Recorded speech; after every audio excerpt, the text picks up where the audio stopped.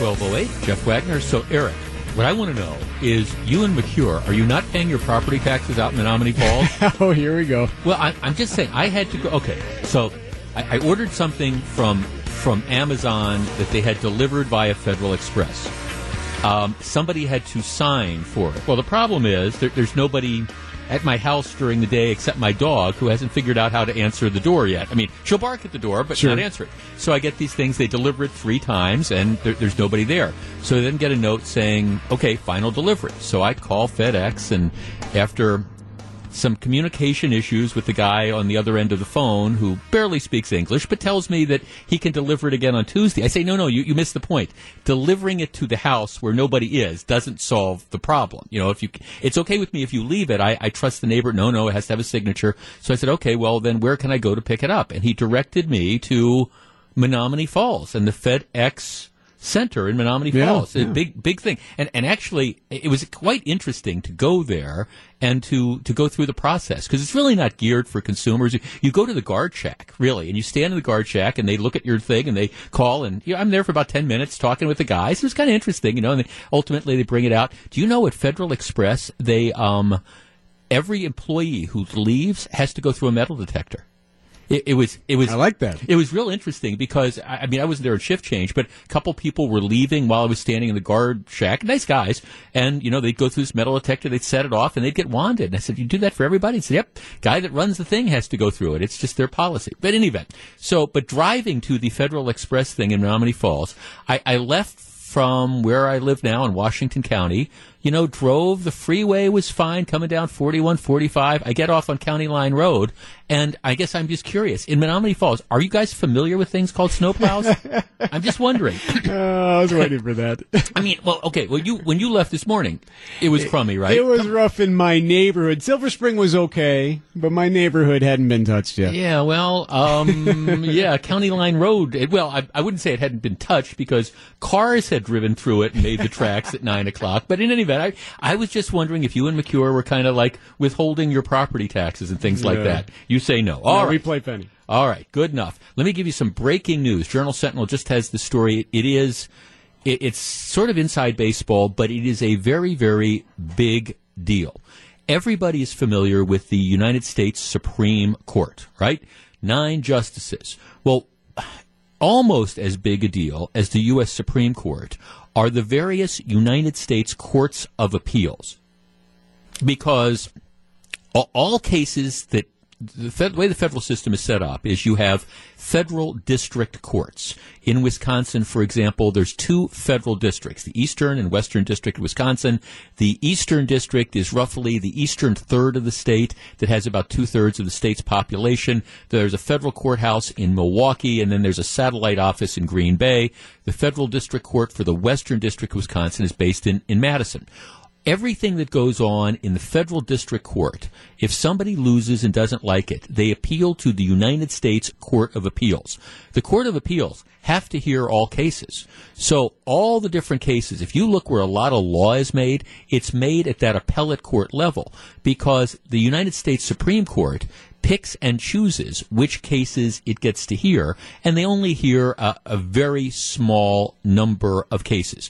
Most cases that get appealed to the U.S. Court of Appeals, to the Supreme Court says, no, we're not going to take them. But everything goes to the U.S. Court of Appeals, and it's a big deal. The Seventh Circuit Court of Appeals hears all the federal appeals from Wisconsin, Illinois, and Indiana. Now, the makeup of the Court of Appeals is that there are judges who are appointed by the president and confirmed by the Senate. And typically, Wisconsin has 2 of the judges that sit on the Court of Appeals. 2 of them come from Wisconsin, more come from Illinois, more come from Indiana. On the current Court of Appeals, there are a couple vacancies. The judge from Wisconsin is Judge Diane Sykes. The second judge from Wisconsin used to be Terry Evans, who was a former district court judge. I used to practice in front of him, got elevated to the Court of Appeals. He passed away a number of years ago. Very unfortunate.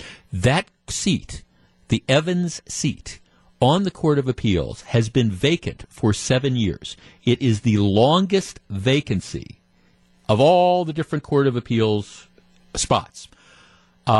Senator Ron Johnson has nominated former Milwaukee County Circuit Judge Mike Brennan to be on the Court of Appeals. Brennan is... Well, you don't just have to take it from me. The American Bar Association, which tends to be a liberal type of organization, has rated him well qualified to be a judge in the Court of Appeals. That's the highest rating they give. Brennan's been in private practice. He's worked for the government. He's also been a judge. If you want to check off all the different categories of something that someone you would look for in somebody who would be on the Court of Appeals, Mike Brennan has them. All right. So Brennan has been nominated to be on the Court of Appeals. The Senate has this procedure called a blue slip procedure. And what it has meant is historically a senator from a state can block a nomination simply by refusing to return a blue slip. And that is what Tammy Baldwin is doing. This has nothing to do with the qualifications of Mike Brennan. It's that he is a conservative. He was involved with the Federalist Society. And again, nobody other than this kind of the liberal kook groups doesn't think Mike Brennan is qualified to be a judge. Is he conservative as opposed to liberal? Yes, he is. But he's not a crazy conservative. He's a very, very well-respected jurist, as represented by the fact that the American Bar Association gives him a well-qualified rating. But he is a conservative. Tammy Baldwin, despite the fact that the Republicans control the U.S. Senate and President Trump is a Republican, Baldwin is trying to use this blue slip process to block filling this vacancy. And the truth of the matter is, if she's allowed to get away with this job will probably sit vacant for another 3-4 years. It's already the longest standing vacancy in all the appellate court levels. Well, the interesting and breaking news is reported by the Journal Sentinel today is it appears that at least members of the Senate have had enough, said enough is enough. And the report is that Mike Brennan, who, again, eminently qualified for this position, he is going to be getting a hearing in front of the Senate Judiciary Committee tomorrow. So he's going to get this hearing 9 o'clock in the morning. He will be, I think, unquestionably, his nomination will be passed on with a recommendation that he be confirmed. So then the question is going to be, will the Senate take it up or will they continue to allow Tammy Baldwin to block it? My guess is by giving him the hearing, that signals very clearly that they are not going to allow her to use this blue slip process to stop Brennan from getting a confirmation hearing on the floor of the Senate. And if he gets a confirmation hearing on the floor of the Senate, there's no question he will be confirmed. Again, this isn't a guy that has all sorts of baggage. This isn't a guy who doesn't have experience. I mean, he was in the district attorney's office. He was in private practice. I mean, again, you just check off the list. He was a circuit judge, very well thought of for a number of years. He's not a controversial appointee. Tammy Baldwin is blocking him, though, simply because he is a conservative, and she doesn't want conservatives going on to the U.S. Court of Appeals, which is why, like I always say, elections matter, and Republicans control, at least for the moment, the U.S. Senate and the presidency. To try to block Mike Brennan is just plain wrong. He deserves an up or down vote, and it sounds like he's going to get one, Tammy Baldwin notwithstanding. When we come back, 3 big things. We start off with the debate about immigration. It's not really about dreamers as much as it is about chain migration. We'll talk about it. Stick around. I'll explain, too. It's 12:17. This is Jeff Wagner, WTMJ. It's 12:20. Jeff Wagner, WTMJ. Jason Kidd is out as the head coach of the Bucs. We're going to be talking about that in the 1 o'clock hour of the show. So who's going to be on the sidelines as the Bucs open a new arena next season? Greg Matzik shares his list of names and takes yours as well. That's at 6:35 this evening on Sports Central. All right, big story number 1. It's not about the dreamers. It is about chain migration. Now, yesterday, the government shutdown ended after 3 days. A lot of people want to say that the Democrats capitulated and gave up demands that, the government, they were willing to shut the government down over whether or not the dreamers, people under DACA, could stay in the country or not. I think that's a little bit of a simplistic sort of analysis. I do think that moderate Democrats decided once and for all to kind of stand up to the fringe group of their party and said, look, this isn't good for the country. We understand that the idea behind the resistance, and interestingly, all 5 of the liberal senators who are lined up to run for president in 2020, they all voted in favor of keeping the government shut down. So it is kind of interesting to me. I think you clearly have some of the quote-unquote leaders in the Democratic Party that are pandering to the hard left. But in general, I think most people saw that it wasn't good policy and a losing strategy to close the government down over this immigration issue. So the deal that was cut says, okay, the Senate agrees that they're going to vote on some form of provision as to whether you can keep the Dreamers in. Now, let's review the bidding here quickly.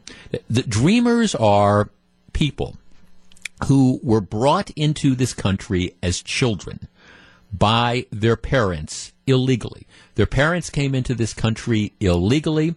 The kids came in with them. The kids have grown up in this country.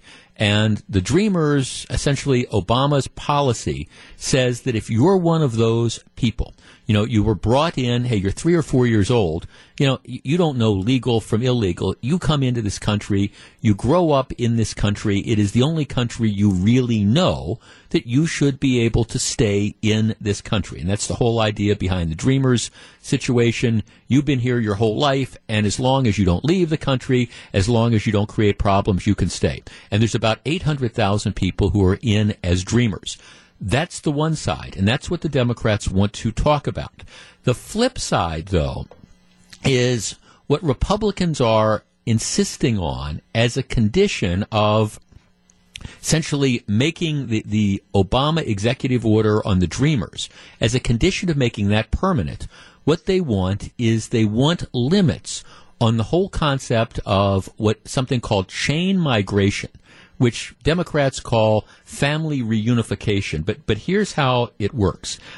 For, I don't know, the better part of 50 years, people who come into this country legally, or, for example, who would be granted some sort of legal status if the Dreamers thing was ever formalized, have been able to petition for parents, brothers and sisters, adult sons and daughters, all to come to the U.S.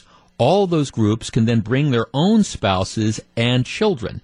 And in turn, when they become citizens, they can sponsor their own relatives. And the cycle, ends up continuing and continuing and continuing. Now, this is one of the things that President Trump has kind of singled out ever since you had the terrorist attack in New York City a while back, where the attack came from legal immigrants who had kind of come into this country after being sponsored by people who had also immigrated to the country. And one of the things that President Trump wants is to end the ability of green card residents or, U.S. citizens who have immigrated to sponsor extended families for visas. And again, that's something that's been going on. Democrats call it family reunification. Republicans, again, call this chain migration. All right, 414-799-1620. That's the Accunet Mortgage Talk and Text line. So this is really going to be where this Dreamers debate goes. Should spouses and minor children of people who have come into the U.S., still be allowed, spouses and minor children of U.S. citizens still be allowed to enter the country? What about parents and adult children and their siblings? 414-799-1620. That's the Accunet Mortgage Talk and Text line. I think you have to draw the line somewhere. It's one thing to say, all right, you're one of these 800,000 people that came into this country. You were brought into this country. Your parents came in illegally. This is the only country you know. All right, that's fine. It's one thing to say that, but this, whether you want to call it family reunification or chain migration, the idea that you come into this country, you get a green card, then you, because you're here legally, have an ability to sponsor other family members, including adult siblings, and then bring them into the country, and then they can in turn sponsor other people.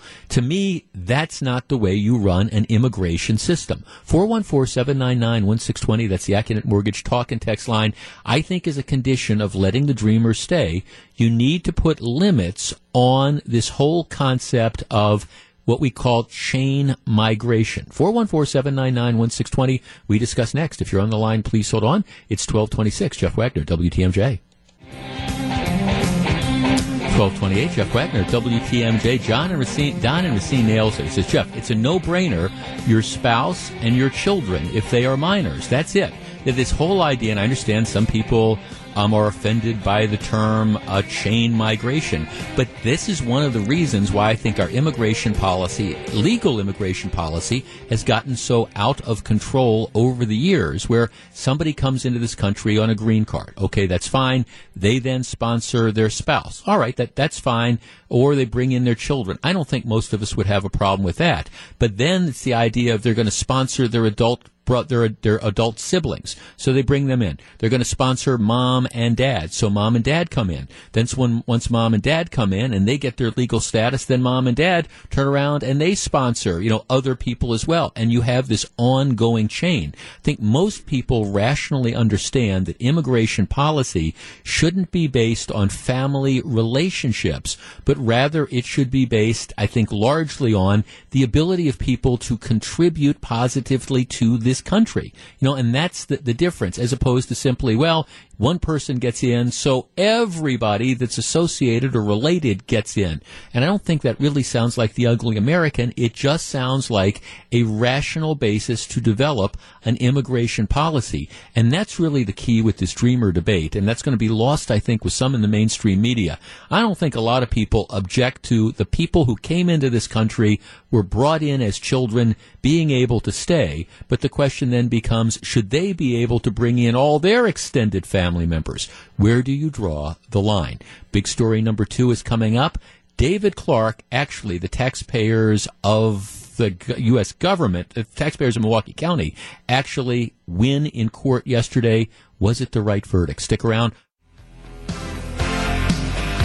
1236, Jeff Wagner, WTMJ. I don't want to get too deep in the weeds on this, but I sometimes I just can't believe some of the stuff that goes on. The ongoing debate is that after they got rid of the Government Accountability Board because it was a flawed, biased, partisan-run organization, the responsibilities of the old Government Accountability Board were split into an Ethics Commission and an Elections Commission.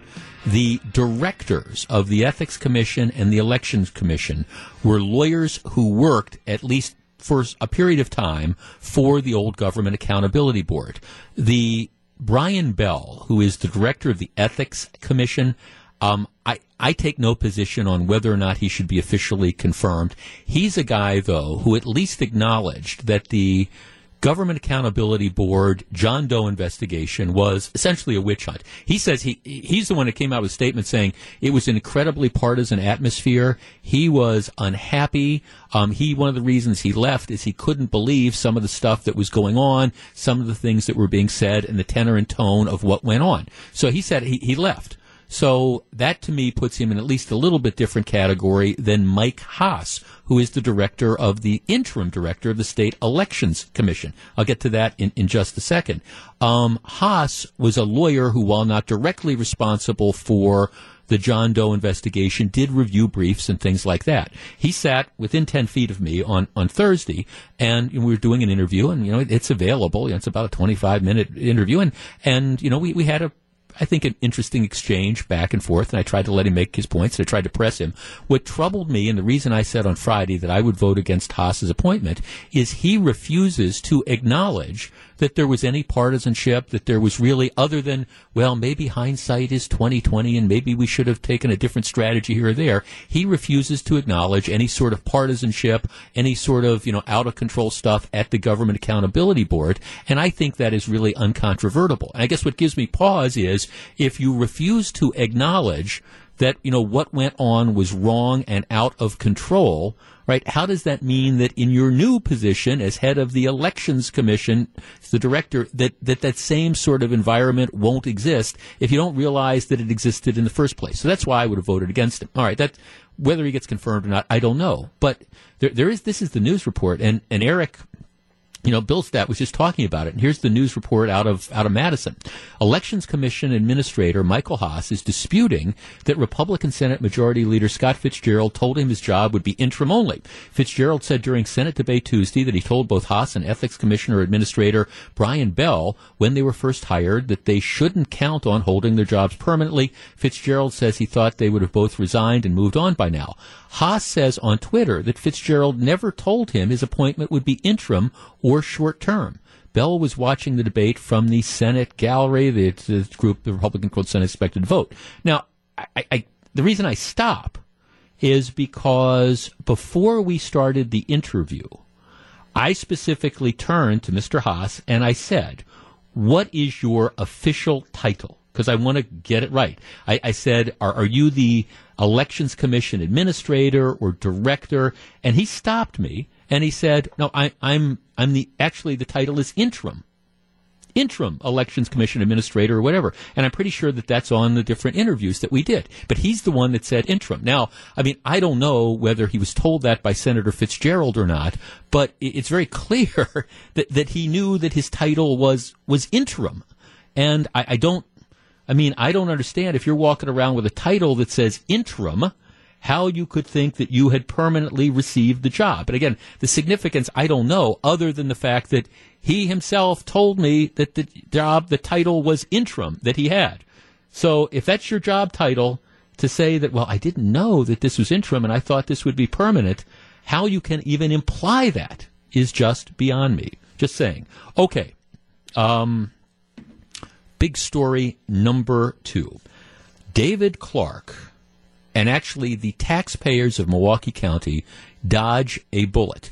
Yesterday was a very, very quick federal trial. But they picked the jury in the morning, had the trial, and then the jury came back with the verdict yesterday evening after a couple hours of deliberation. Here was the issue and the circumstance. It goes back to January of last year. David Clark, then the Milwaukee County Sheriff, he's on the plane coming from Dallas to Milwaukee. He's wearing Dallas cowboy attire for whatever reasons. Guy walks by him, kind of looks at him, I think probably with a degree of disdain, says, "Are you Sheriff Clark?" He says, "Yeah." Guy just kind of shakes his head, walks away. All right. Sheriff Clark takes that personally. He calls ahead and has the guy, when he gets off the plane, sheriff's deputies are there, and they ask him a series of questions. He isn't arrested or anything like that, but he's asked a series of questions about this, and then he's ultimately, released. So he's not arrested or anything like that. Guy then goes public with this story, to which Sheriff Clark responds with a couple Facebook postings, again, essentially calling the guy a snowflake, etc., and saying if you were really harassed by, Sheriff Clark, you wouldn't be around to talk about it, etc. All right. The guy files a civil rights complaint. Most of the allegations get dismissed. Federal judge finds that, no, he wasn't under arrest. He wasn't taken into custody. He wasn't detained over this. But the one issue that goes to trial is the question of whether or not Clark's postings on the Facebook page, "Cheer up, Snowflake, if Sheriff Clark were really to harass you, you wouldn't be around to whine about it," whether or not that deprived him of his First Amendment rights. Did that unfairly chill his right to free speech? So that's what the only issue was that the jury decided, and the jury came back and found, no, that this was essentially, again, an internet spat between the two. 414-799-1620. That's the Accunet Mortgage talk and text line. Here's what I think about all this. I think what Sheriff Clark did in connection with this was sort of childish. I think it was kind of punching down, as it were, and I think he should have let it go. At the same time, the idea that this guy calls out Clark and then Clark responds in the fashion that he did. To me, that's not chilling anybody's First Amendment rights. That's, hey, you get into a public you-know-whating match, with an aggressive political figure, your rights aren't chilled. As a matter of fact, I think that's the argument that the defense made was, hey, look, far from chilling this guy's First Amendment rights, he just became emboldened by this, and he just responded, and I think this is the right thing. 414-799-1620. That's the Accunet Mortgage talk and text line. I don't think this guy who sued Clark was entitled to one dime. And I think the jury got it right. That is not to say that I think Sheriff Clark handled this appropriately. It's not to say that I think Sheriff Clark handled this in a manner befitting, an elected official.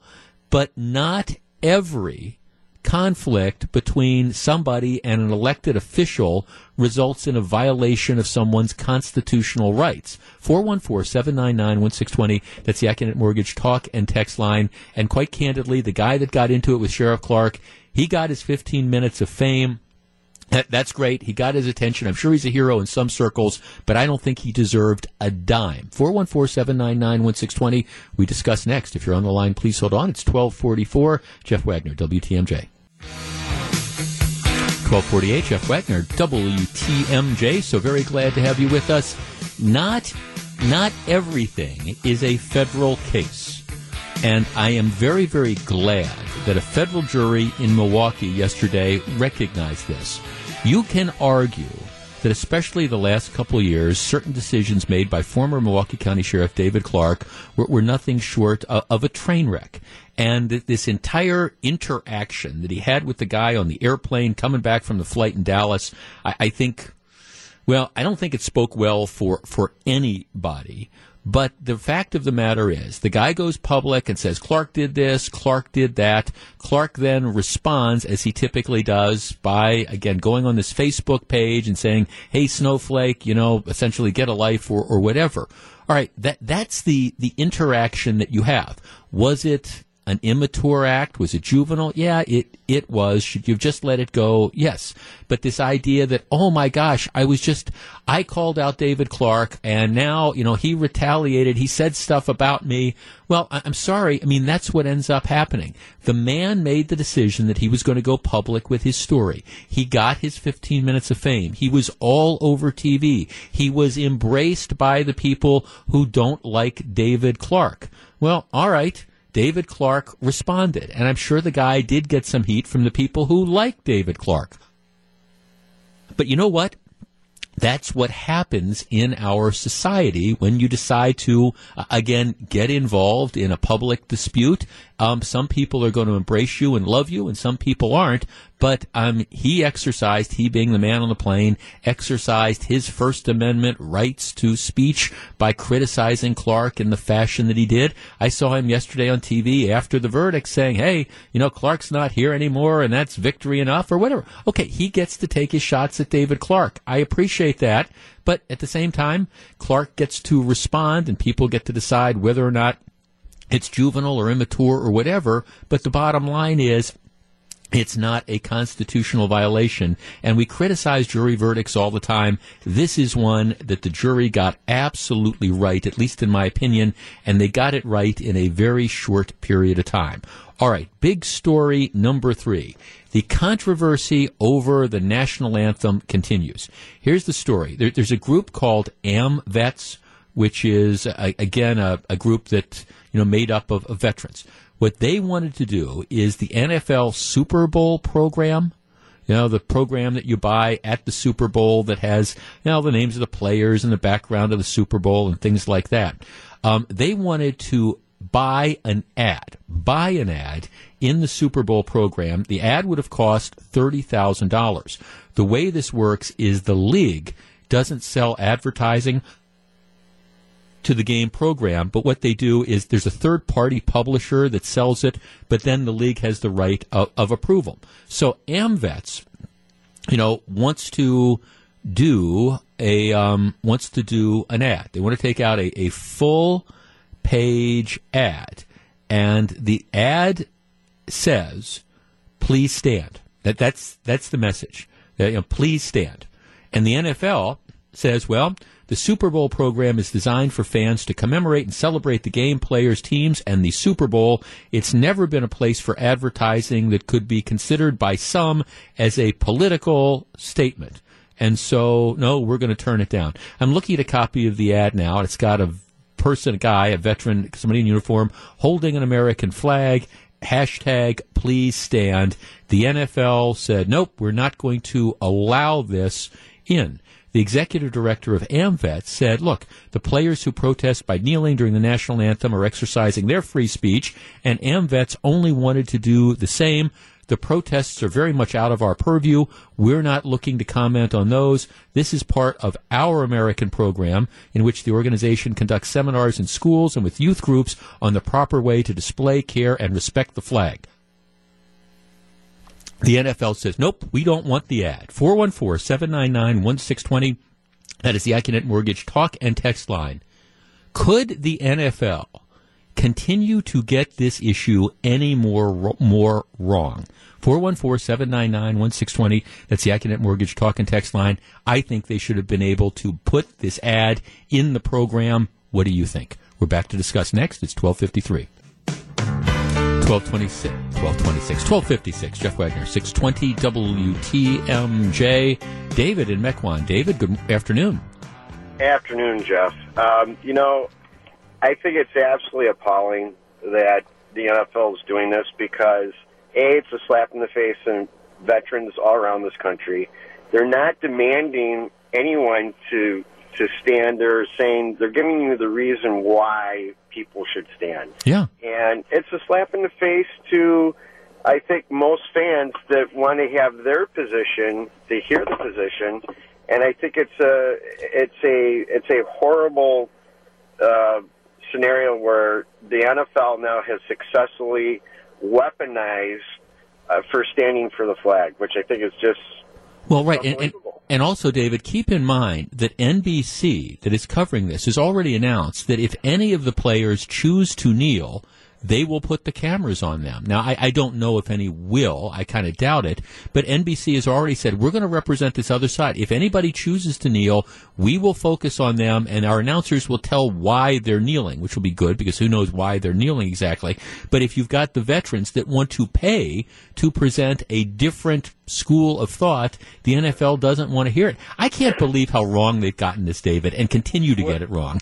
Well, and we always talk about treating our vets with more respect and trying to help them out. And what does the NFL do? They just slapped all of them down. I mean, That's, at the end of the day, it's disgraceful and it's unfortunate, but it's a sign of the times. I guess. Where we're headed to. Yeah, thanks to call. Mike in Fond du Lac sends me a text. Jeff, I can't believe that the NFL got it wrong again or still.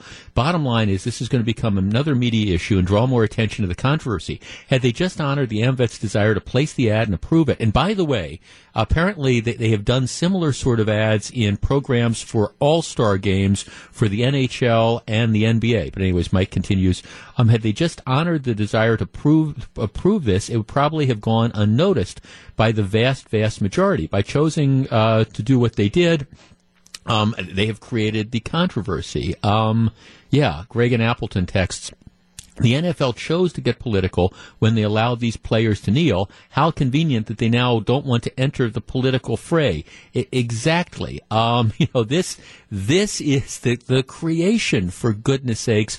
The group wanted to spend $30,000. They wanted to put up please stand. The NFL, which doesn't want to get political now, well, they just don't like, I think, the fact that they're getting a lot of heat from their insane decision. This has been a bad year for the NFL all around, and I understand they renewed Paul Tagliabue's contract, and he's going to make a whole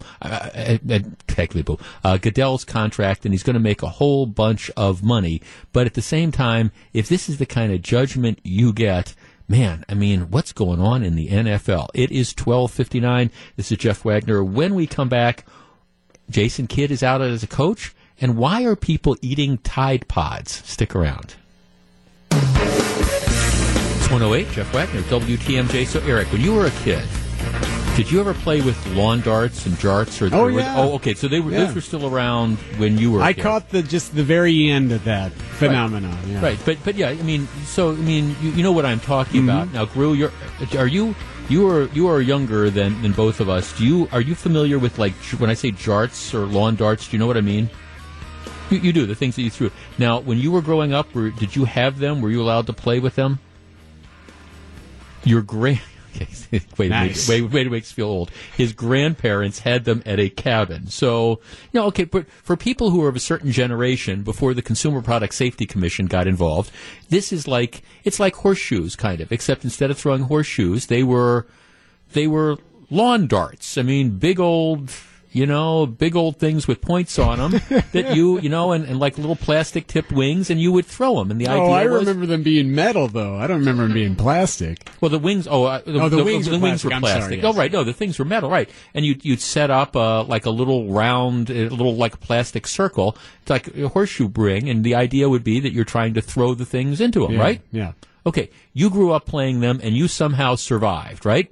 I did. You right. Did. Okay, good. Eric Bilstead is still to speak of it.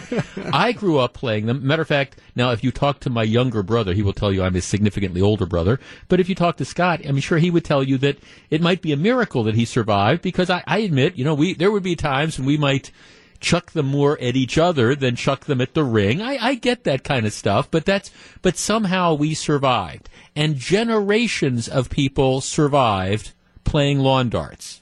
How were we able to do that? Now, you can't find lawn darts anymore because the Consumer Product Safety Commission, came in and said, oh, this is just too terribly dangerous, because you have these people who are too stupid, essentially, to know what to do and to know that, these things are like throwing knives at each other, and so we shouldn't allow this to be sold. Okay, so that's where that came in. There is a modern-day equivalent to lawn darts going on right now. And my question is going to be, can you fix stupid? Tide Pods. Gru, you know what a Tide Pod is? Okay. Tide Pods it's laundry detergent. All right? What you do is you take a Tide Pod, and Tide Pods are brightly colored, and you chuck them into the washing machine, and you turn on the washing machine. It's soap, but it's not just soap. It is whatever stuff you put in detergent in addition to soap to kind of make stuff, clean. All right, but they're brightly colored, and what's happened now is there's a trend that is going on of teenagers eating Tide Pods. Now, the history of this, you might say, why would anybody think this is a good idea? And that's a fair question. But the history of this, and I spent more time than I wanted trying to figure this out, but it goes back late 2015. The Onion published a satirical commentary. This was fake. A commentary from a child's perspective in which the kid vowed to eat a Tide Pod. From the very second I saw those blue and red detergent ponds come out of the shopping bag last week, I knew immediately that come hell or high water, I would eat one of those things. Then last March, there was a comedy website called College Humor, which posted a video sketch in which a man agonized over his desire to eat the pods, which he compared to Gushers, which is a fruit snack with a liquid center and chewy outer covering. So, and then there's all these different things on the internet now where they show things like pizzas, except, instead of pepperoni, they've got Tide Pods on them and stuff. So it's kind of become, a joke about this, except it's really no joke anymore, because you have a lot of people who are taking videos of themselves, teenagers primarily, and posting them on the internet, showing them either eating Tide Pods or pretending to eat the Tide Pods. And the way this works, it's kind of like this game that people play where you bite into the thing and you either spit it out or you actually ingest it. Neither one of which is very good, because did I mention it's not just like biting into a bar of soap. There's all sorts of stuff in there, a lot of which is not good for you. To emphasize, what the concerns are, here's the deal. Since the start of the year, so we're talking 3 weeks ago, essentially, Poison control centers across the country have reported 40 cases of people aged 13 to 19 years old intentionally ingesting laundry pods. Wow. The group reported 53 such cases last year and 39 cases in 2016. And of course, once you do this, you're supposed to call the poison control thing because it's really, really bad stuff that can happen. It has gotten so bad that Tide is now under pressure to come out with statements. And of course, on Monday, the chief executive of Procter & Gamble, and they're the ones that make Tide, he was required and came out outlining steps the company is taking to keep teens from eating Tide laundry pods for sport. All right, and so now Tide is putting out public service announcements saying, don't eat the laundry pods. 414, yes, you heard me right. Tide is putting out public service announcements telling people, don't eat the laundry pods. 414-799-1620. That is the Accurate Mortgage talk and text line. Is this Tide's problem? Because Tide is starting to get some heat over its product, which is being misused. And so now they're kind of responding to some of the criticism they're getting. People are saying, well, they're attractive. They're bite-sized. How are people supposed to know that you can't eat laundry detergent? 414-799-1620. That is the Accurate Mortgage talk and text line. I guess I lump this into the category of you can't fix stupid. And if you are eating laundry detergent, whether it's brightly colored or not, you are stupid. And I'm sorry. I'm sorry if that offends some people. Is this Tide's responsibility? Should Tide be required or expected to do more to stop people ages 13 through 19? Again, we're not talking about a kid who's crawling around and, an infant who somehow gets access to the pod, and because kids stick everything in their mouth, what ends up happening.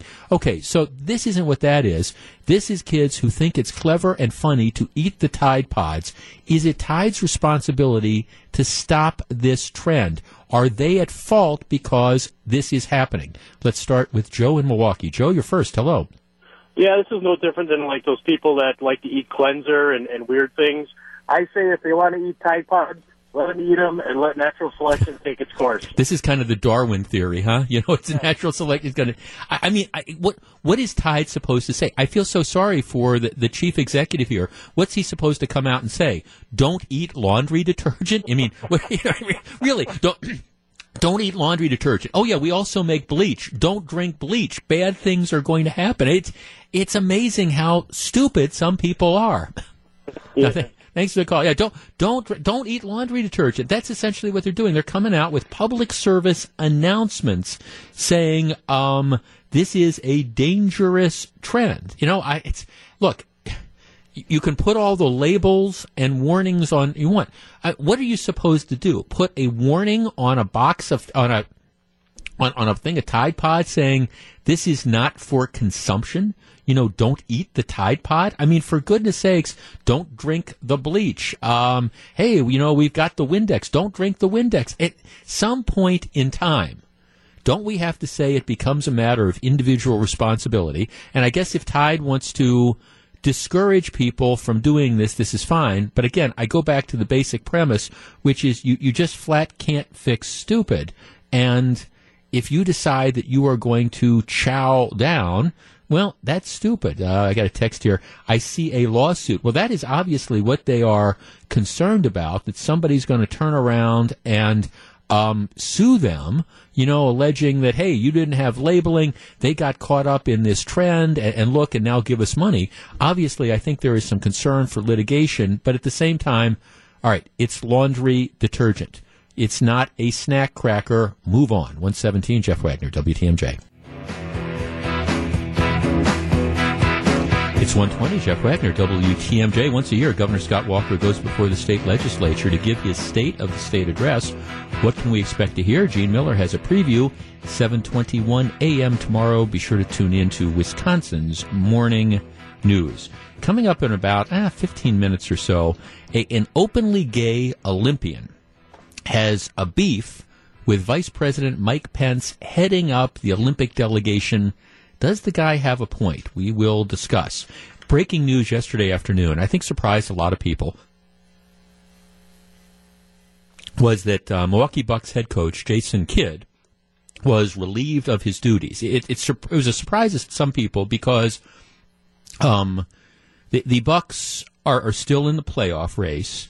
They made the playoffs last year, and I think more importantly, Jason Kidd was viewed as a buddy of one or more of the owners of the team, who are all like billionaires from New York, and Jason Kidd is a millionaire from New Jersey, New York, and so they were viewed as friends. Nevertheless, what happened is yesterday, I think the Bucks decided that we're going to move on, and they fired Jason Kidd. Surprised a lot of people, but they did. The essence of it was essentially that the Bucks decided that I think that they had to move on. First, because this is an important year for the Bucks. You've got the new arena that is opening up next year, and so you sell tickets based on the year before. If you have an awful year, well, it's tough to convince people to buy tickets next year. I think after making the playoffs, having an improvement last season, I think a lot of people expected the Bucks to take that next step. What were they, 42-40 last year? This year, their record is not better. I mean, they're essentially, they've been a 500 team. They're hanging on to the final position in the playoffs. But they've lost going into last night's game, I think, which they won. But up into last night's game, they had lost 7 out of 11, and the team seemed to be pretty much treading water. And that was treading water with what everybody agrees is one of the 5 best players in the NBA. And I think the Bucks owners decided, well, it was the time we needed to do something dramatic. We needed to make a major change. All right, I want to open up the phone lines. Just one segment. 414-799-1620. That's the Accident Mortgage talk and text line. Now, the reality is the Bucks, I don't think, occupy the sports psyche around here like the Packers and the Brewers do. But still, there's a lot of us who are Bucks fans, no question about it, and you want to see the team succeed, or you're a fan of NBA basketball in general. Here's my question. Did the Bucks do the right thing in getting rid of Jason Kidd? 414-799-1620. That's the Accident Mortgage talk and text line. They dumped him. Should they have let him finish out the year? Will they do better with an interim coach? Was this a move made in desperation? Was it unfair to Kidd? Did he not have enough time? Apparently, he was pretty well liked by the players, to the point that Giannis apparently had called him up once he heard the reports that Kidd was going to be fired and said, hey, do you want me to go to bat for you? Do you want me to call the owners? All right, did the Bucks jump the gun in firing Jason Kidd? I will come down. I'll tell you where I come down on this, and we'll discuss next. If you're on the line, please hold on. It's 1:24. This is Jeff Wagner, WTMJ. It's 1:26. Jeff Wagner, WTMJ. So glad to have you with us. The Bucks decide to release Jason Kidd. Now, you're not going to have to worry too much about Jason Kidd because he signed a contract extension, a year or so ago.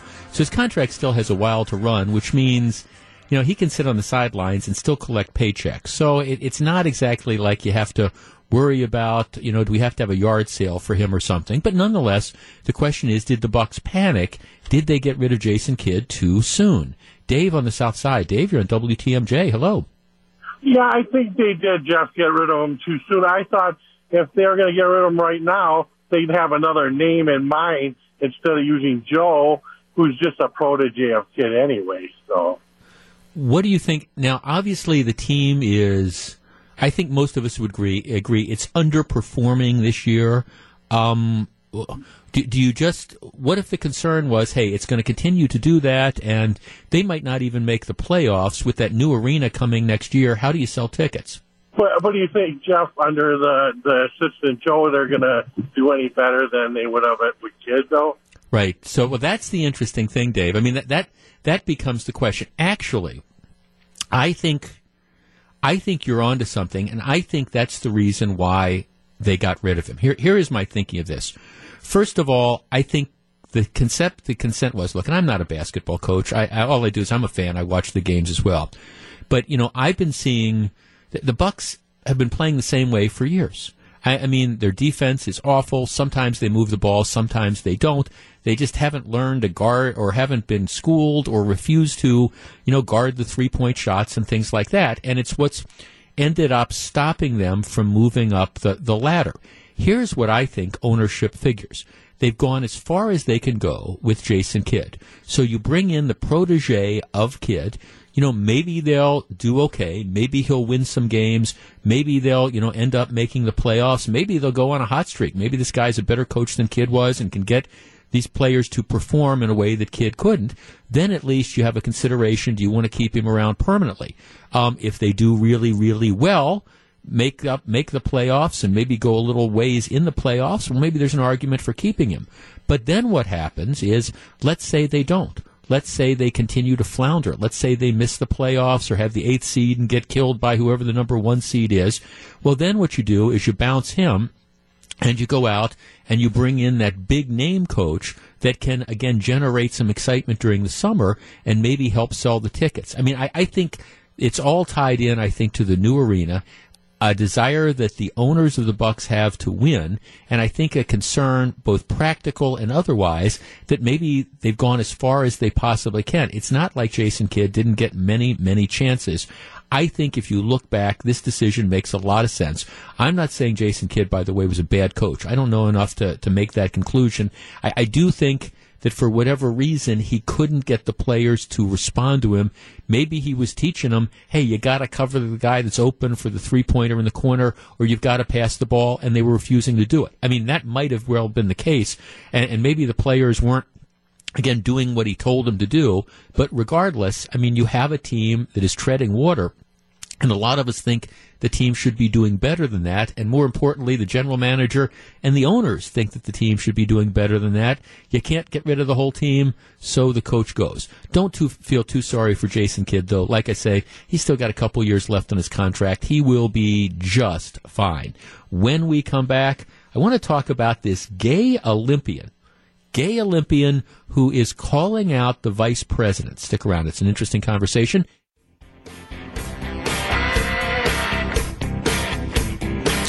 1:35, Jeff Wagner, WTMJ. Government uncertainty in Washington could be dangerous for Wisconsin's military families.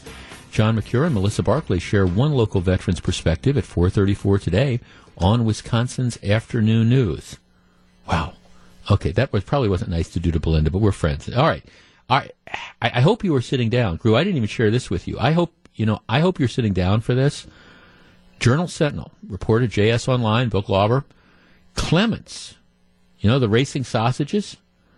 Clements out as sponsor of Milwaukee Brewers' famous racing sausages. Wow, yeah, holy you-know-what, yeah. Here's the way the Journal-Sentinel reports it. The fan favorite, famous racing sausages, will have to sprint on at Miller Park without Clements.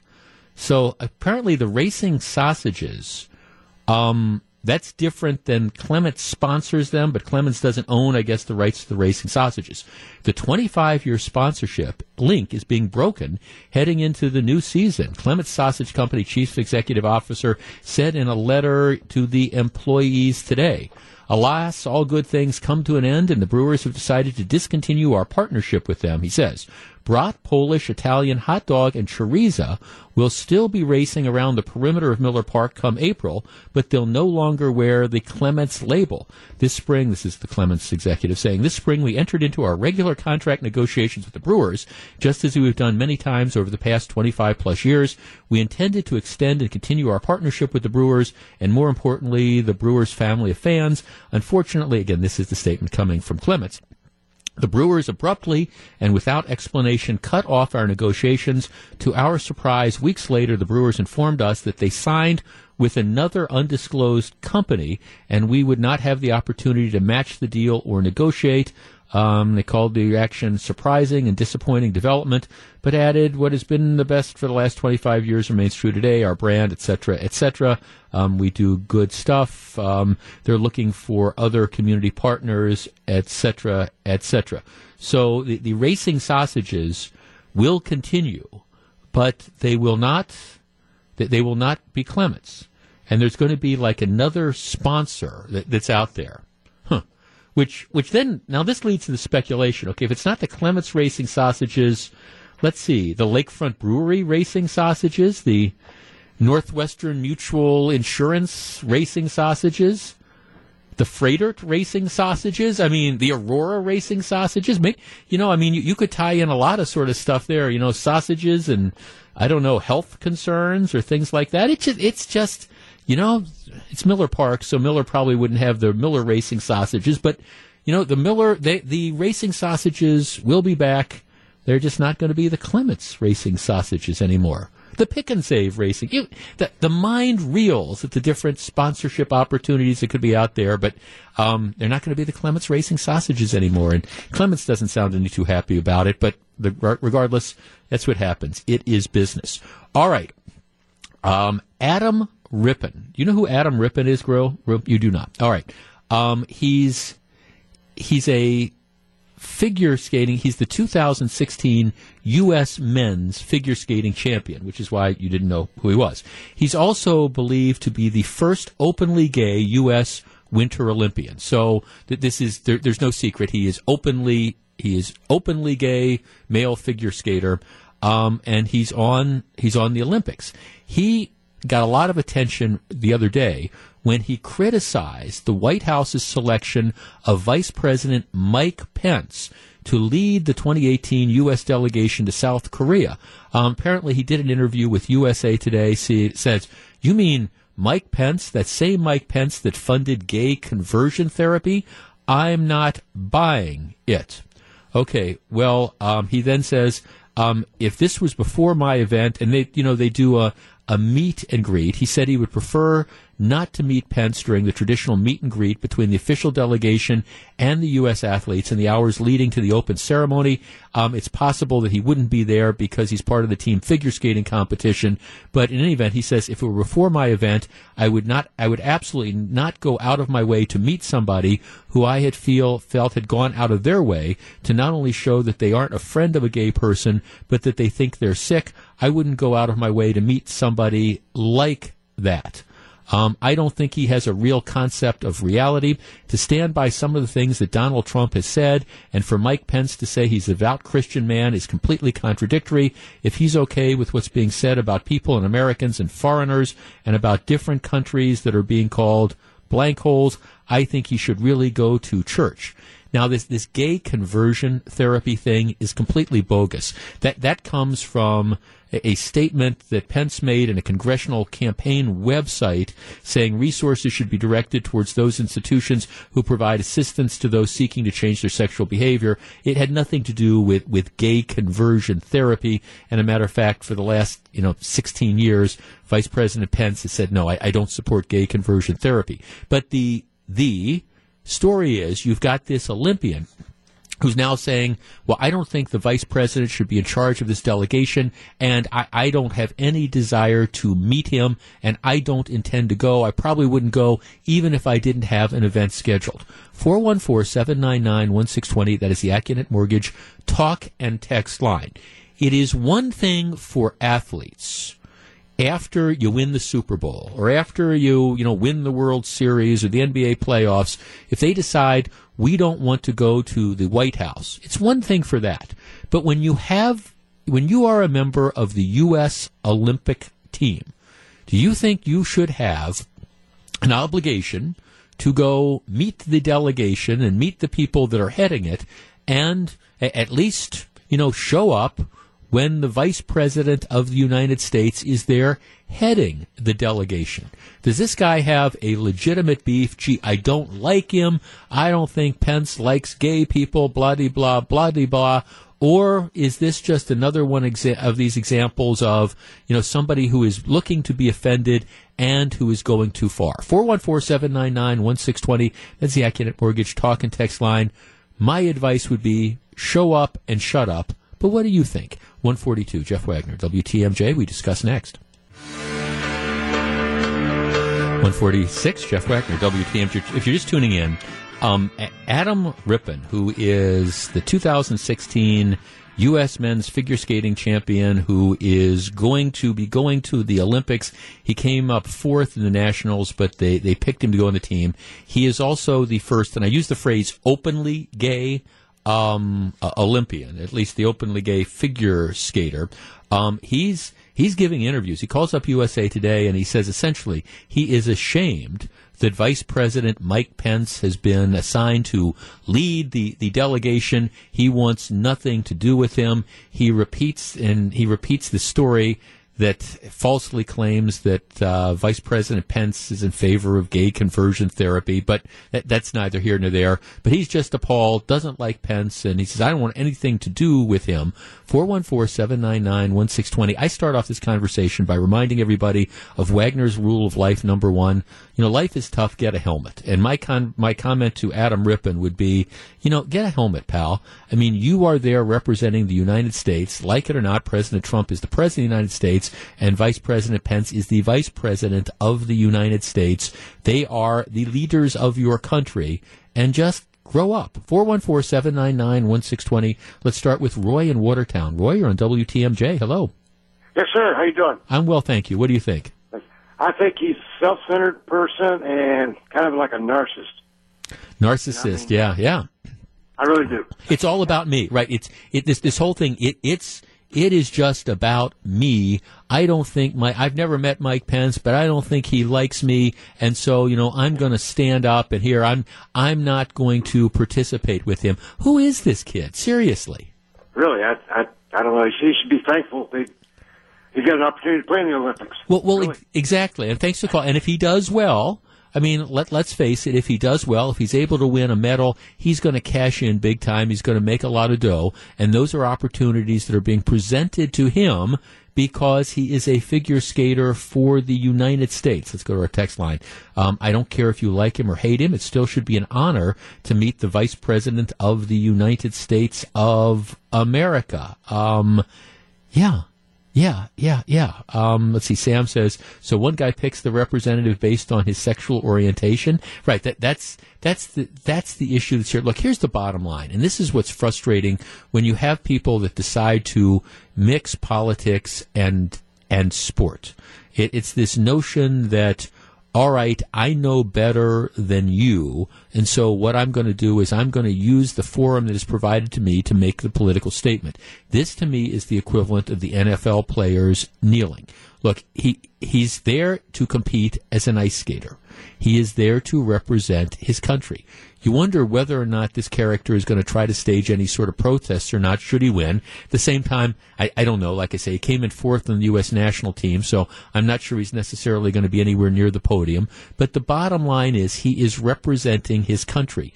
And going off and giving these sort of gratuitous interviews where he uses the forum and the vehicle that he has gotten by virtue of being an ice skater to diss the President of the United States or the Vice President of the United States, again, is one of these things that just makes my head want to explode. I have been fortunate in my life to have met most of the presidents, going back to let's see. I actually met Richard Nixon once too, but he wasn't in office at the time. But I mean, I've met most of the presidents, since Jimmy Carter. I've never met President Carter, but agree with them or disagree with them, Republican or Democrat, it doesn't matter. It's an honor. It's just an honor to have an opportunity to meet the President of the United States. And I think anybody who doesn't appreciate that really has some lessons in maturity. And I think I see this kind of story, and what I see is maybe a guy that's going to be set out and he wants to be like a hero for, certain groups, but at the same time he makes himself a polarizing figure. And to me, it's a sign of a lack of maturity to say things like this. Just saying. All right, coming up next. Did the Democrats really lose their nerve in what happened yesterday? Or was it a smart move? You might be surprised by my take. Stick around. It's 1:50. This is Jeff Wagner, WTMJ. It's 1:54. Jeff Wagner, WTMJ. I was, if you're a regular listener to this program, you know that there are, I think when you come to dealing with President Trump, you have to separate style from substance. I say this all the time, and I think a lot of times the style, the late night tweets, the punching down, the thin skin stuff, gets in the way sometimes of the substance of policies.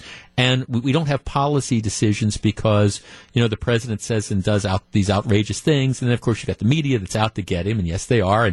And they then jump on whatever the tweet of the day is and things like that. I was disappointed in a tweet that President Trump sent out, taking credit for ending the government shutdown and talking about how the Democrats lost.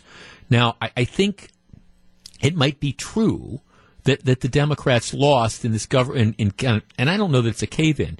Here's what happened to end the government shutdown.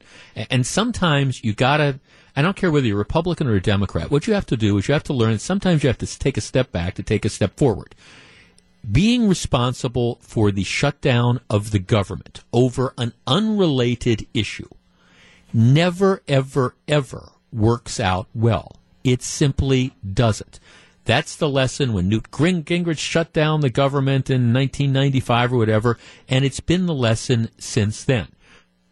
What happened here is you had a bunch of the resistance wing, the far left wing of the Democratic Party, decided that they didn't want to give the Republicans in general and Donald Trump any sort of victory. So the idea was, we will do anything simply to be against something that the president would sign. And that's why you had the 5 senators who are most often talked about as planning to run for president in 2020. They were the ones that they all voted against, ending the government shutdown. On the other hand, you had a bunch of moderate senators, moderate Democrats, who just said, hey, we're not going to let this party get hijacked, because they were looking at the way this was playing out, and they were understanding, hey, the American people, don't want to have these, their replacement Social Security cards delayed. They don't want to have federal employees laid off over an immigration issue that has nothing to do with the budget. And I think there was a lot of moderate Democrats, or at least not as far left Democrats, who said, we're not going to end up winning this. And if this means that the president gets a modest victory because you keep the government open for a couple of weeks, so be it. But long term, we're not going to win this. Plus, the reality is, we can't make the case to the American people why we're shutting down the government over this particular immigration issue, and it's very contested and it's very split. So they recognized it was a political loser. On top of that, they recognized that, I think a lot of Democrats recognized that this, just from a policy matter, didn't make any sense. So for the various senators who decided, we're going to vote to end the filibuster, we're going to vote for the continuing resolution, I think they did the right thing. And what disappointed me a little bit, and I understand that Chuck Schumer brought it on by giving his remarks where he blamed the president for the shutdown and things, and I think that was, again, a cheap shot. But the president could have been gracious and could have moved forward, and instead what he did is he said, this was a complete cave-in by the Democrats, et cetera, et cetera. Well, yeah, it was a cave-in. But at the same time, I guess it was a cave-in in some respects, and that's clearly how the resistance movement sees it. But you could look at it not as a cave-in, but also as a matter of good public policy to try to come together in a bipartisan fashion and say, look, we're going to keep the government running while we argue about all those other things. And by this need to declare victory, and somebody wins and somebody loses, the problem is you make it more difficult to come to a consensus down the road. What happens 17 days from now when we're running out of money again? And then is it, okay, if I decide I'm going to fund a budget thing, I want to keep the government running because I don't want federal employees to get laid off, are you going to be portrayed as being weak when what you're really doing is just saying, look, I want to put the interests of the country ahead of a particular partisan issue? And I think there's a lot of partisanship there. I would have liked to have seen the president be more gracious in victory than he was. Just saying. All right, when we come back, we got a lot of stuff coming up in the next hour of the program. The controversy over snakes and pigs and ostriches on planes continues. Speaking of planes, how did this woman get on one and get a chance to fly to Great Britain?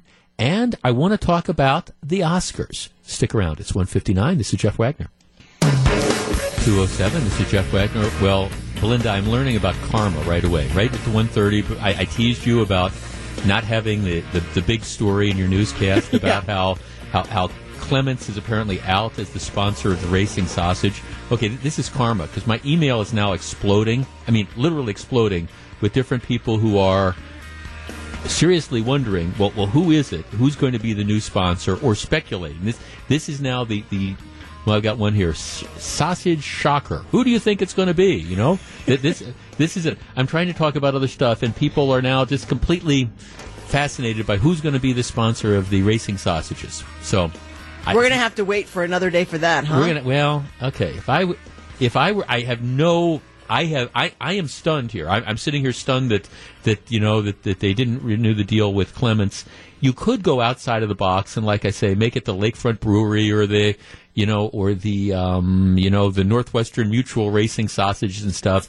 But assuming, you wanted to, like, stick within the General Sausage family, I mean, what do you got? You've got, Usingers or Johnsonville. My guess would be Johnsonville if I had to pick one. Okay. But I don't know. I have no inside knowledge there. None at all, but I'm sure they will be announcing it when the time is right. And you'll be the one to tell us. Well, absolutely, because now I'm all over it. But it's, people are saying Usingers or Johnsonville or whatever.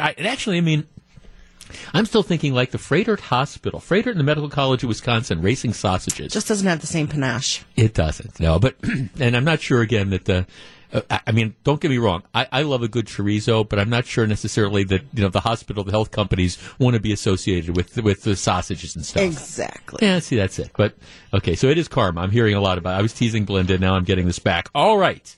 I woke up early today because I was supposed to be somewhere early and knew that I was going to have to deal with like issues on the road. So I wake up early. I turn on the TV. And there's all this speculation. Big day, the Oscar announcements are coming out. And today is the day that they're announcing the best pictures and all of these different types of things. Let's see. The Oscars for Best Picture. Here's the full list of nominees. Call Me By Your Name. Darkest Hour. I saw that. Dunkirk. Get Out. Lady Bird. Phantom Thread. That's that's just out. The Post, haven't seen that yet. That's kind of the revisionist thing. That's kind of in some ways the successor to All the President's Men. The Shape of Water and 3 Billboards Outside Ebbing, Missouri. Call Me By Your Name, Darkest Hour, Dunkirk, Get Out, Lady Bird, Phantom Thread, The Post, The Shape of Water, 3 Billboards Outside of Ebbing, Missouri.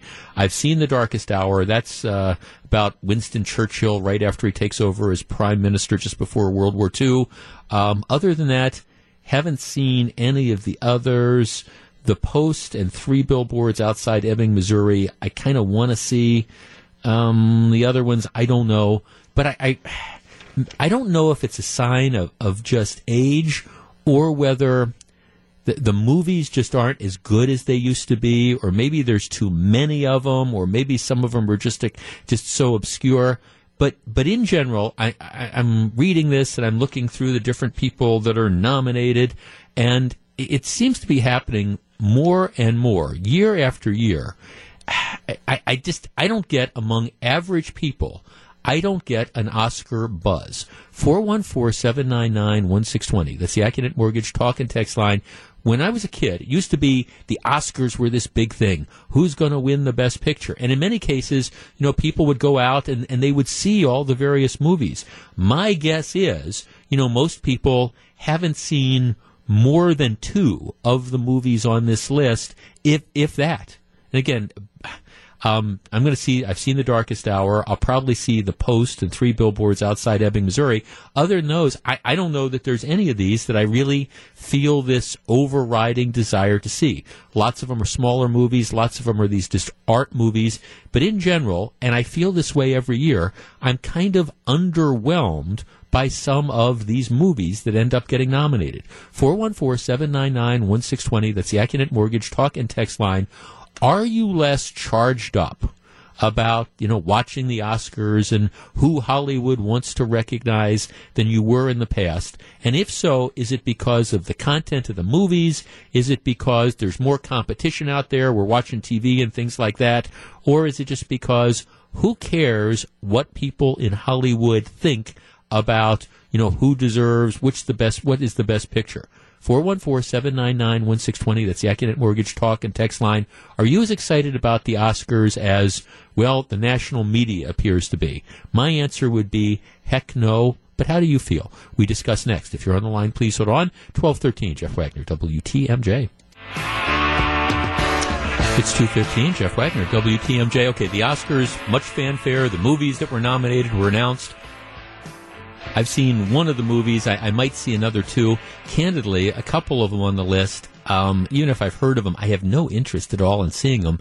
There's not on Lawrence of Arabia. There's not a Casablanca on this particular list. And I don't think that just makes me sound old. I think what's happening is you have, I don't know, the Oscars are kind of shrinking, and I think that's one of the things that's going on. I also think, in general, the Hollywood community is getting more and more insular, and a lot of us just don't care what they think. Lisa in West Dallas. Lisa, you're on WTMJ. Hello. Hi, how are you? Very well, thank you. Okay, did you used to be a big fan of the Oscars? I used to, and I rarely watch it anymore because, to me, it brings so much politics in, and I'm sick of hearing about politics during the week. I used to watch the Oscars when they were entertaining, and there was some comedian value, and right. Now it's just like everyone's talking about the president and Russia and everything else. It's like, ugh, I do it to get away. I don't want to watch it to hear it again. Well, yes. And I'm with you with the blockbusters. I don't see any. We saw Dunkirk. I was disappointed, and I'm interested to hear what you think of the one you saw. The Darkest Hour was very good. Okay, that one I want to see. Yeah, and Gary Oldham, who plays Winston Churchill, does an absolutely tremendous job. Yeah, I would recommend that. That's one of the best movies I've seen in a while. Yeah. The others I don't have interest in. Like you say, I don't see any blockbusters on the list that. I'll wait till they're on Redbox for $2 and then I might rent it. Right, and then see if you can sit through all 2 hours of the film. No, thanks. Right. Yeah, thanks for. And it seems like it's this year after year that the movies that are popular, the ones that the superhero movies, for example, the stuff that everybody goes to, well, they end up getting snubbed. Now, I do kind of want to see the Three Billboards Outside of Ebbing, Missouri. That's got Frances McDormand, who was the. She was in Fargo. She won an Oscar for Fargo. She's in it. I understand that's a very good movie. But you've got a horror movie that's on the list, and I don't know. The Post. Well, that's probably got a chance to do well because again, it's about the Pentagon Papers and the Washington Post and Meryl Streep and Tom Hanks, and it's kind of one of these sort of liberal fantasies when the news media stood up and they fought the government and all that type of stuff. But in general, Dennis in Kenosha. Dennis, you're on WTMJ. Hello. Hi, Jeff. Thanks for taking my call. Yes, sir. I think I have it figured out. And I reviewed the list earlier today. This is a great topic because I was disappointed, and I go, what are these movies? Yeah. But I think what's going on here, if you look at the mainstream actors, a lot of them have moved to series, whether it's on like Netflix or Hulu or Amazon.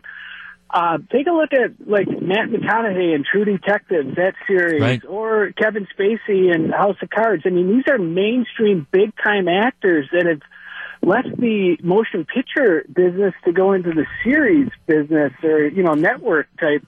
Oh no, you're Dennis. No, you're exactly right. A lot of the really talented directors and writers and showrunners and things like that have left the movies, and they're doing the cable stuff. You're right. They're into television because, first of all, it's a lot of high quality stuff that's going on now. You've got the freedom of being away from broadcast TV, so you can have nudity, you can have violence, you can have the bad language, you can tell your stories, and you can tell them in a limited series of time. It's not like you have to commit. If you're doing a TV show now, it's not like you have to commit to 30 episodes. You do 10, and you're done for the season. But you're right. TV is where it's at right now.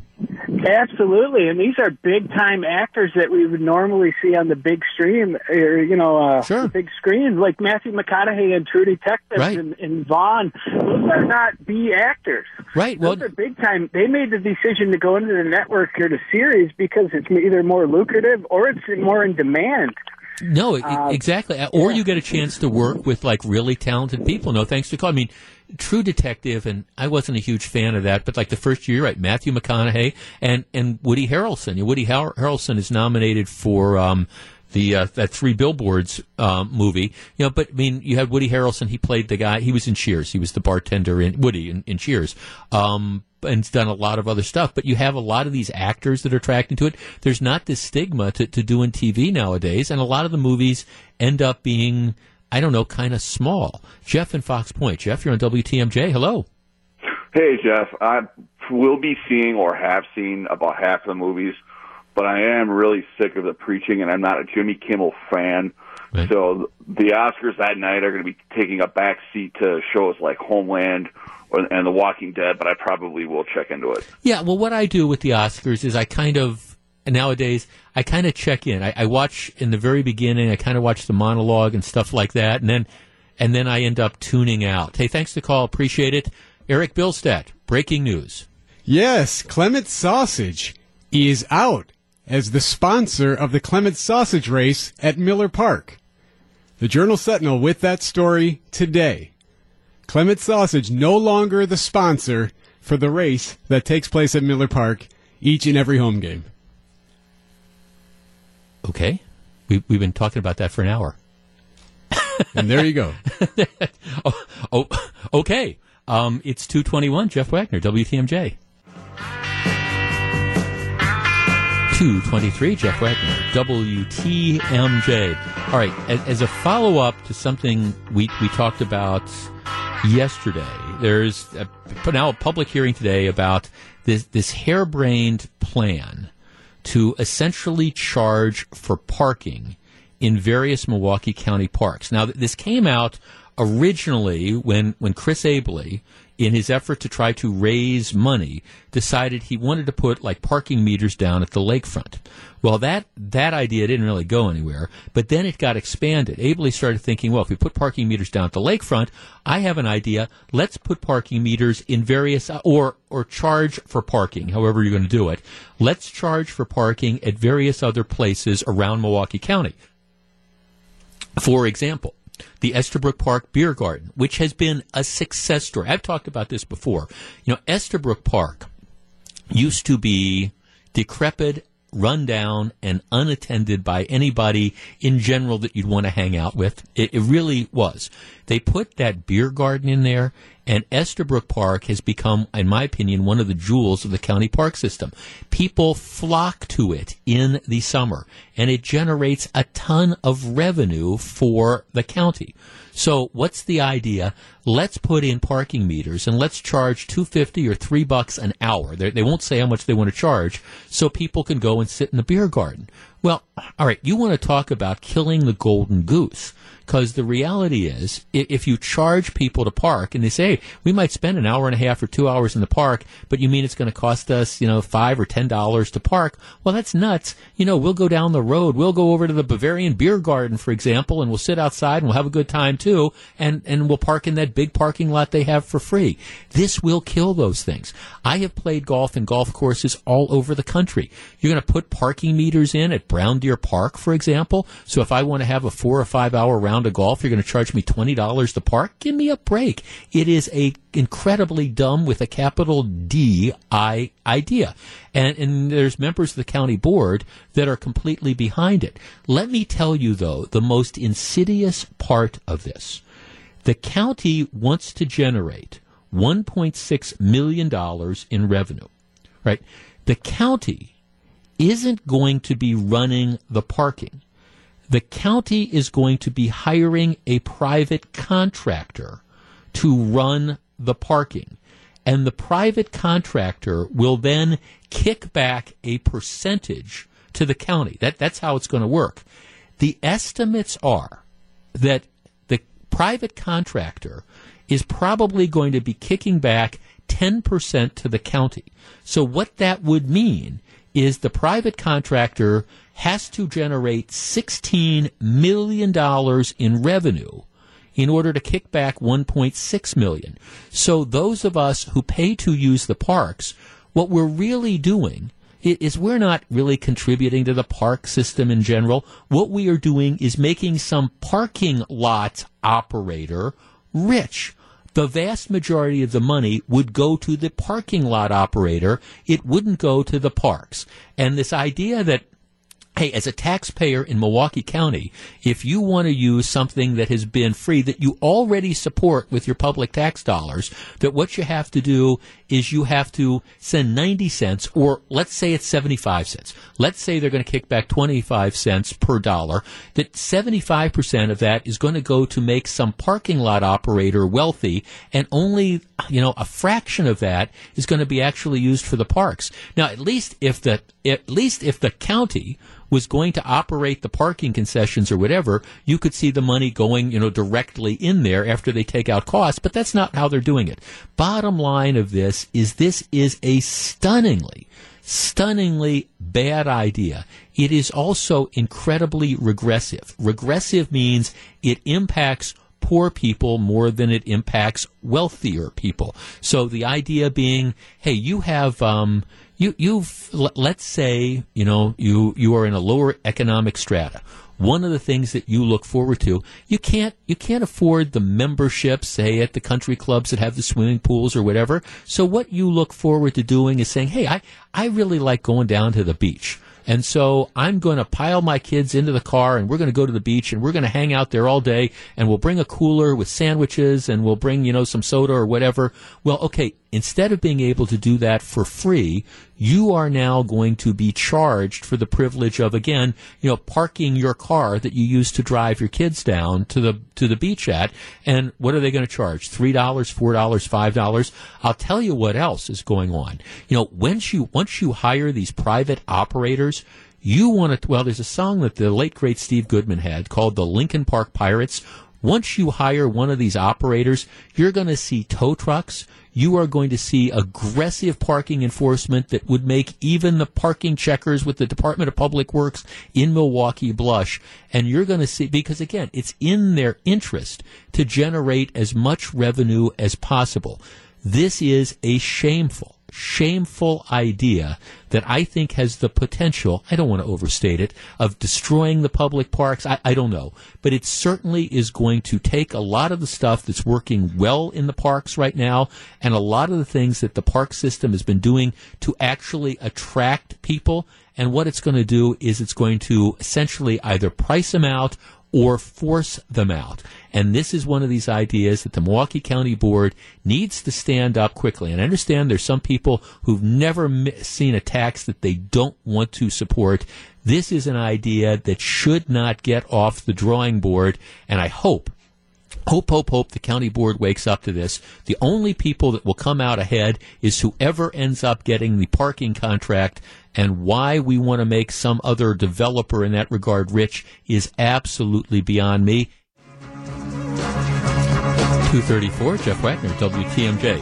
Have a note from one of our listeners, Dick, who says, as an elected official in Glendale, it would be potentially interesting that if the county does implement paid parking in county parks, particularly in Estabrook Park, this might cause fewer people to use the beer garden. Now, let me just stop there. That's definitely what is going to happen. You have these different beer gardens, for example, that are success stories. They are attracting people to the parks. They are great places to spend, a nice weekend afternoon or, nice summer evenings. It's a success story.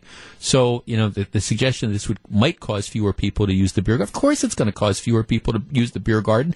I can tell you, if I had to go and sit and feed the meter and worry, how much money have I put in there, especially when you know that there's going to be nasty fees that are going to be charged if you stay over at the meters, because that's what the private companies do. So you're just going to go to someplace else that has a table that you can sit outside at. In any event, it continues. He says, might cause fewer people to use the beer garden, particularly Estabrook Park, which could enable more people to become aware of the new beer garden in Glendale's Richard E. Maslowski Park, which we will not charge for parking. There's a great playground for the kids, a Veterans Memorial, and our amphitheater. Yeah, there is now going to be competition. It's not just going to be from the public facilities, but it's also going to be for private facilities around who have actually complained in the past that the beer gardens offer unfair competition. Now, I don't buy into that, by the way, but, these county supervisors and the county executive, he doesn't care. He can park anywhere he wants and pays for it, but he doesn't understand that these things and these resources are, in fact, sensitive to costs. And I understand that if somebody's going down to Summerfest, for example, all right, you're going to be willing to pay to park because you're going to be at the event for hours and hours, and it only rolls around once a year. But for people who use the parks on a daily basis or on a few times a week basis, to expect them to shell out $2 an hour or $5 an hour or whatever the number turns out to be, just a complete and total non-starter. All right. Last week, we had a very interesting discussion, and I continue to get swamped by emails from people who, don't necessarily agree with my position. Now, it's interesting because since we talked about it, the story is getting a lot more attention, and I call the segment Snakes on a Plane. The Americans with Disabilities Act creates an exception for service animals. And the Americans with Disability Act defines a service animal as being a trained dog or a miniature horse, interestingly enough. But these are animals that are vigorously trained. Think seeing eye dogs. Okay, that's perhaps the best example. These are, dogs that are specifically trained to help people with disabilities. And they get a certification. In many cases, the animal goes through months of training before it's issued to someone. And if you have a need for a service dog, you're entitled to you entitled to take the dog, into restaurants, places where dogs otherwise wouldn't be allowed. You can't be denied accommodations because of that. But it's for this very, very defined category. Right? That's the Americans with Disability Act. There's also this thing called the Air Carrier Access Act of 1986, which is much more small L liberal when it comes to defining animals. The Air Carrier Access Act allows free travel, and this is the operative word, free. Free. Let me say it again, free travel for any animal that is, quote, trained to assist a person with a disability or that provides emotional support. My snake makes me feel happy. I'm flying from Milwaukee to Atlanta. I get nervous flying. I want to take my snake with me. And I want to take my snake for free. My pot-bellied pig makes me happy. I get nervous when I fly. I want to take my pot-bellied pig with me, and so I need this. And you get that. You get weird types of animals, or, again, the reptiles like the snakes. You've had examples of people bringing ducks on, large pigs, ostriches, you name it, sort of any sort of animal that they want. Many of the animals aren't housebroken, so you have issues. And you also have situations where people we'll bring the dogs onto the plane. I'm looking at the story in the Washington Post, and it talks about, when Marlon Jackson arrived at his row on a Delta flight from Atlanta to San Diego in June, the middle seat was occupied by a man with a sizable dog on his lap. Jackson squeezed by them to his window seat, and the Labrador mix lunged at his face. The attack lasted 30 seconds, according to Jackson's attorney, and left him with facial wounds that required 28 stitches and scars that are still visible today. The mauling, according to Delta, was inflicted by a canine identified as an emotional support animal. And this was among the thousands of incidents that pushed, as we talked about last week, Delta to tighten the rules for passengers flying with service or comfort animals. So now Delta is saying, look, before we're going to do this, we want to have, if it's an emotional support animal, you're going to have to produce a letter from a physician or a mental health professional. The problem, of course, is those type of documents are easily forged. Or what's going on now is you have a lot of these doctor feel-goods.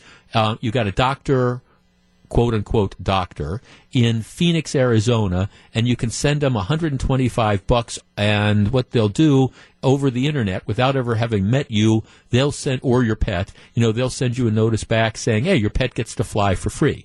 Here's the bottom line of this. There is a small percentage of people who use these animals because they really need them. I think there's a much larger percentage of people who recognize that this is a scam and they can get their dog to fly free instead of putting the dog and paying for the dog to travel in the hold or buying a seat for the dog. We're going to use this and we're going to fly for free. And passengers are starting to revolt on this. 414-799-1620. That is the Accident Mortgage talk and text line. Now let me give you this perspective. This comes from a dog lover. Okay? If you're a regular listener to this program, you know how attached I am to my little dog. I have not taken her on a plane as of yet. When I do, I'm going to buy a seat for her. There's just no question about it. She's going to fly between my wife and I. We're going to buy a seat. I'm going to pay that money for the dog to fly with us. But even though this dog gives me all sorts of emotional support and comfort, I don't expect the dog should be able to fly for free. And I also understand that there's a difference between, and I'm sorry if you are a snake lover or something like this, there's a difference between a domesticated house pet like a dog or a cat and a snake or a duck or a barnyard animal. 414-799-1620.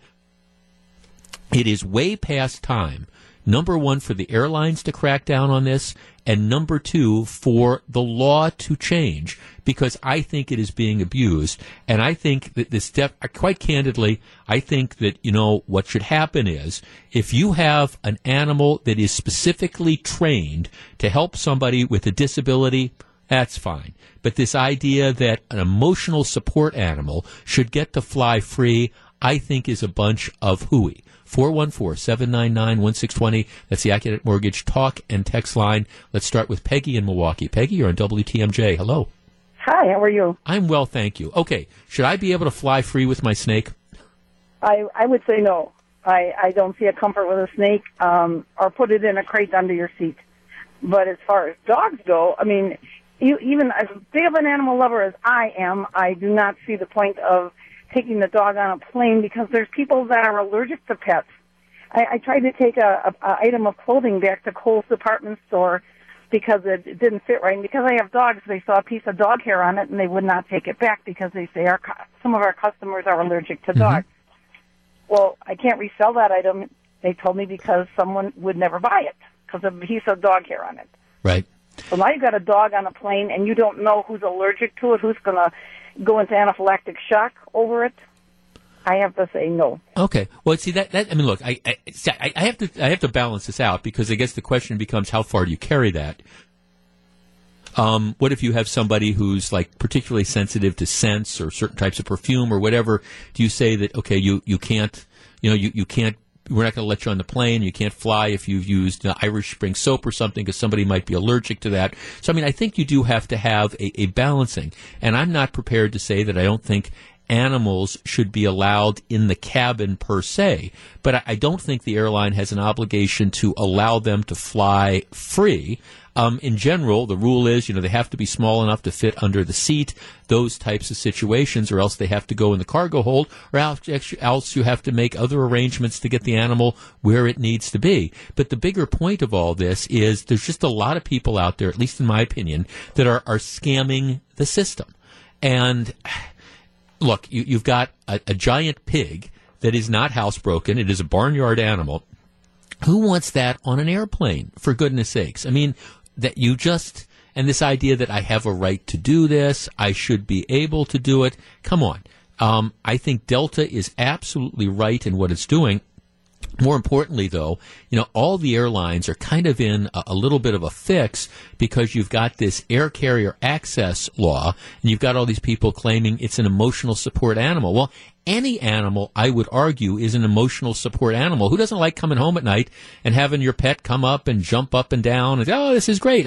It makes you feel good. That's the reason why lots of us have animals, because they warm our hearts, But that doesn't mean that I expect to be able to take my dog for free on a flight And, of course, it's not just limited to dogs. I don't think, I don't want to have those snakes on a plane. Wasn't there a movie like that? I think so. It's 2:46. This is Jeff Wagner, WTMJ. 2:49, Jeff Wagner, WTMJ. James in Elkhorn sends me a text. I'm looking forward to my next flight when I take my comfort bees with me. Don't worry, though. They usually stay in the hive. I'm just waiting to get on that flight, and the guy's got the comfort snake or something like that. Kathy in Glendale sends me an email. Snakes on a plane or anywhere. Jeff, welcome to my current world in property management. And the kicker is, we cannot say no, even to a restricted breed. Not that I would dare violate the Fair Housing Act or the ADA, but this is becoming such an issue that is being manipulated by so many people. Service animals are one thing. These emotional support animals, which are, as general, not pets, let's be clear, are different. I cannot say no, but you can bet I will verify my tenants are presenting me a valid form by a local MD. At least I know a service animal has been trained to perform a function. An emotional support animal is not trained to do anything. Apparently, there's some bills about to be passed, modified, which will divide these into two categories. Right, and that's the case, because I would argue that any pet is an emotional support animal. I mean, and by that definition, anyone should be able to fly for free. And like I say, unfortunately, you've got all these Dr. Feelgoods that are out there that without meeting your pet, you send them a couple bucks, over the internet, and you'll get whatever letter saying whatever it is that you want. And that's not what this law was ever, I think, intended to do. Hey, let's switch gears for a minute. There was a case that was argued in the U.S. Supreme Court a week or two ago, which is generating a lot of controversy and raises an interesting question. The law, federal law says you can't toss somebody out off of the voter rolls simply because they didn't vote. Okay? Which again, makes sense. You don't have to vote. So you can't be tossed off the rolls because you didn't. So you got that one law. But there's another law which says that states are required to keep accurate rolls. So, how do you have this deal? How can you tell if people have moved or if people have died?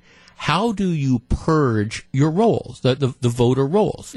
How do you end up doing that? So here's what they do in Ohio. And they're very aggressive, but this is what they've been doing in Ohio for decades. What they do is if you skip a single federal election cycle.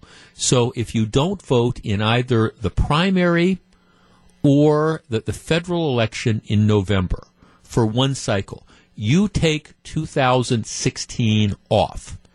You aren't removed from the rolls, but what they do is they send you a postcard. Because what they want to say is, okay, did you just not vote, or have you moved? Have you died? What's going on? So they send a notice out to your residence, to your where you're registered, and they say, hey, we want you to confirm that you still live there. You don't have to vote, but we're going to send this out because we want to make sure you still live there. Then what happens is if you fail to vote in the next two federal elections, so you're talking about you don't vote in 2016, they send you a notice saying, are you still there? Would you confirm your registration? And then you don't vote in 2018. You get another postcard, is my understanding, and then you don't vote again in 2020. So you've essentially gone 6 years without voting. What they will do is they remove you, they purge you from the rolls. Now, you can always re-register, right? But if you show up, if you haven't voted in 2016, and then you don't vote in 2018, and then you don't vote in 2020, by the time you show up in 2022, you're going to be removed from the rolls. Now, you can re-register. So nobody's saying you can't vote, But, if a state doesn't have same-day registration, you might have to take advantage. You might have to do something earlier. So the Democrats are challenging this. And the case was argued in the U.S. Supreme Court saying, this is another one of these schemes to try to, get rid of minority voters. It's interesting because most of the justices on the Supreme Court didn't appear to be buying this. Because the idea is, I understand we want to make it easy for people to vote, but at the same time, we want to stop dead people from voting. And the way you do that, or at least the easiest way to do that, is making sure that the voter rolls, the people that are on there and are eligible to vote, are still really eligible to vote. And people move all the time. That's just the reality. People, unfortunately, die all the time, and that's kind of the reality. And I think, quite candidly, these states have to come up with a way to purge the rolls, and whether it's over a 6-year period or an 8-year period, at some point in time, if you don't vote, and then they send out postcards and you don't respond to those postcards, I think the state is doing absolutely the right thing by taking you off the voter list. And if you want to get back on it, you re-register. It's that simple. I don't think it's a violation of the Constitution. You can go broke predicting Supreme Court results, but I think Ohio's going to be just fine. It's 2:55. When we come back, we'll find out what John, Melissa, and Greg all have on their minds on Wisconsin's Afternoon News. Stick around.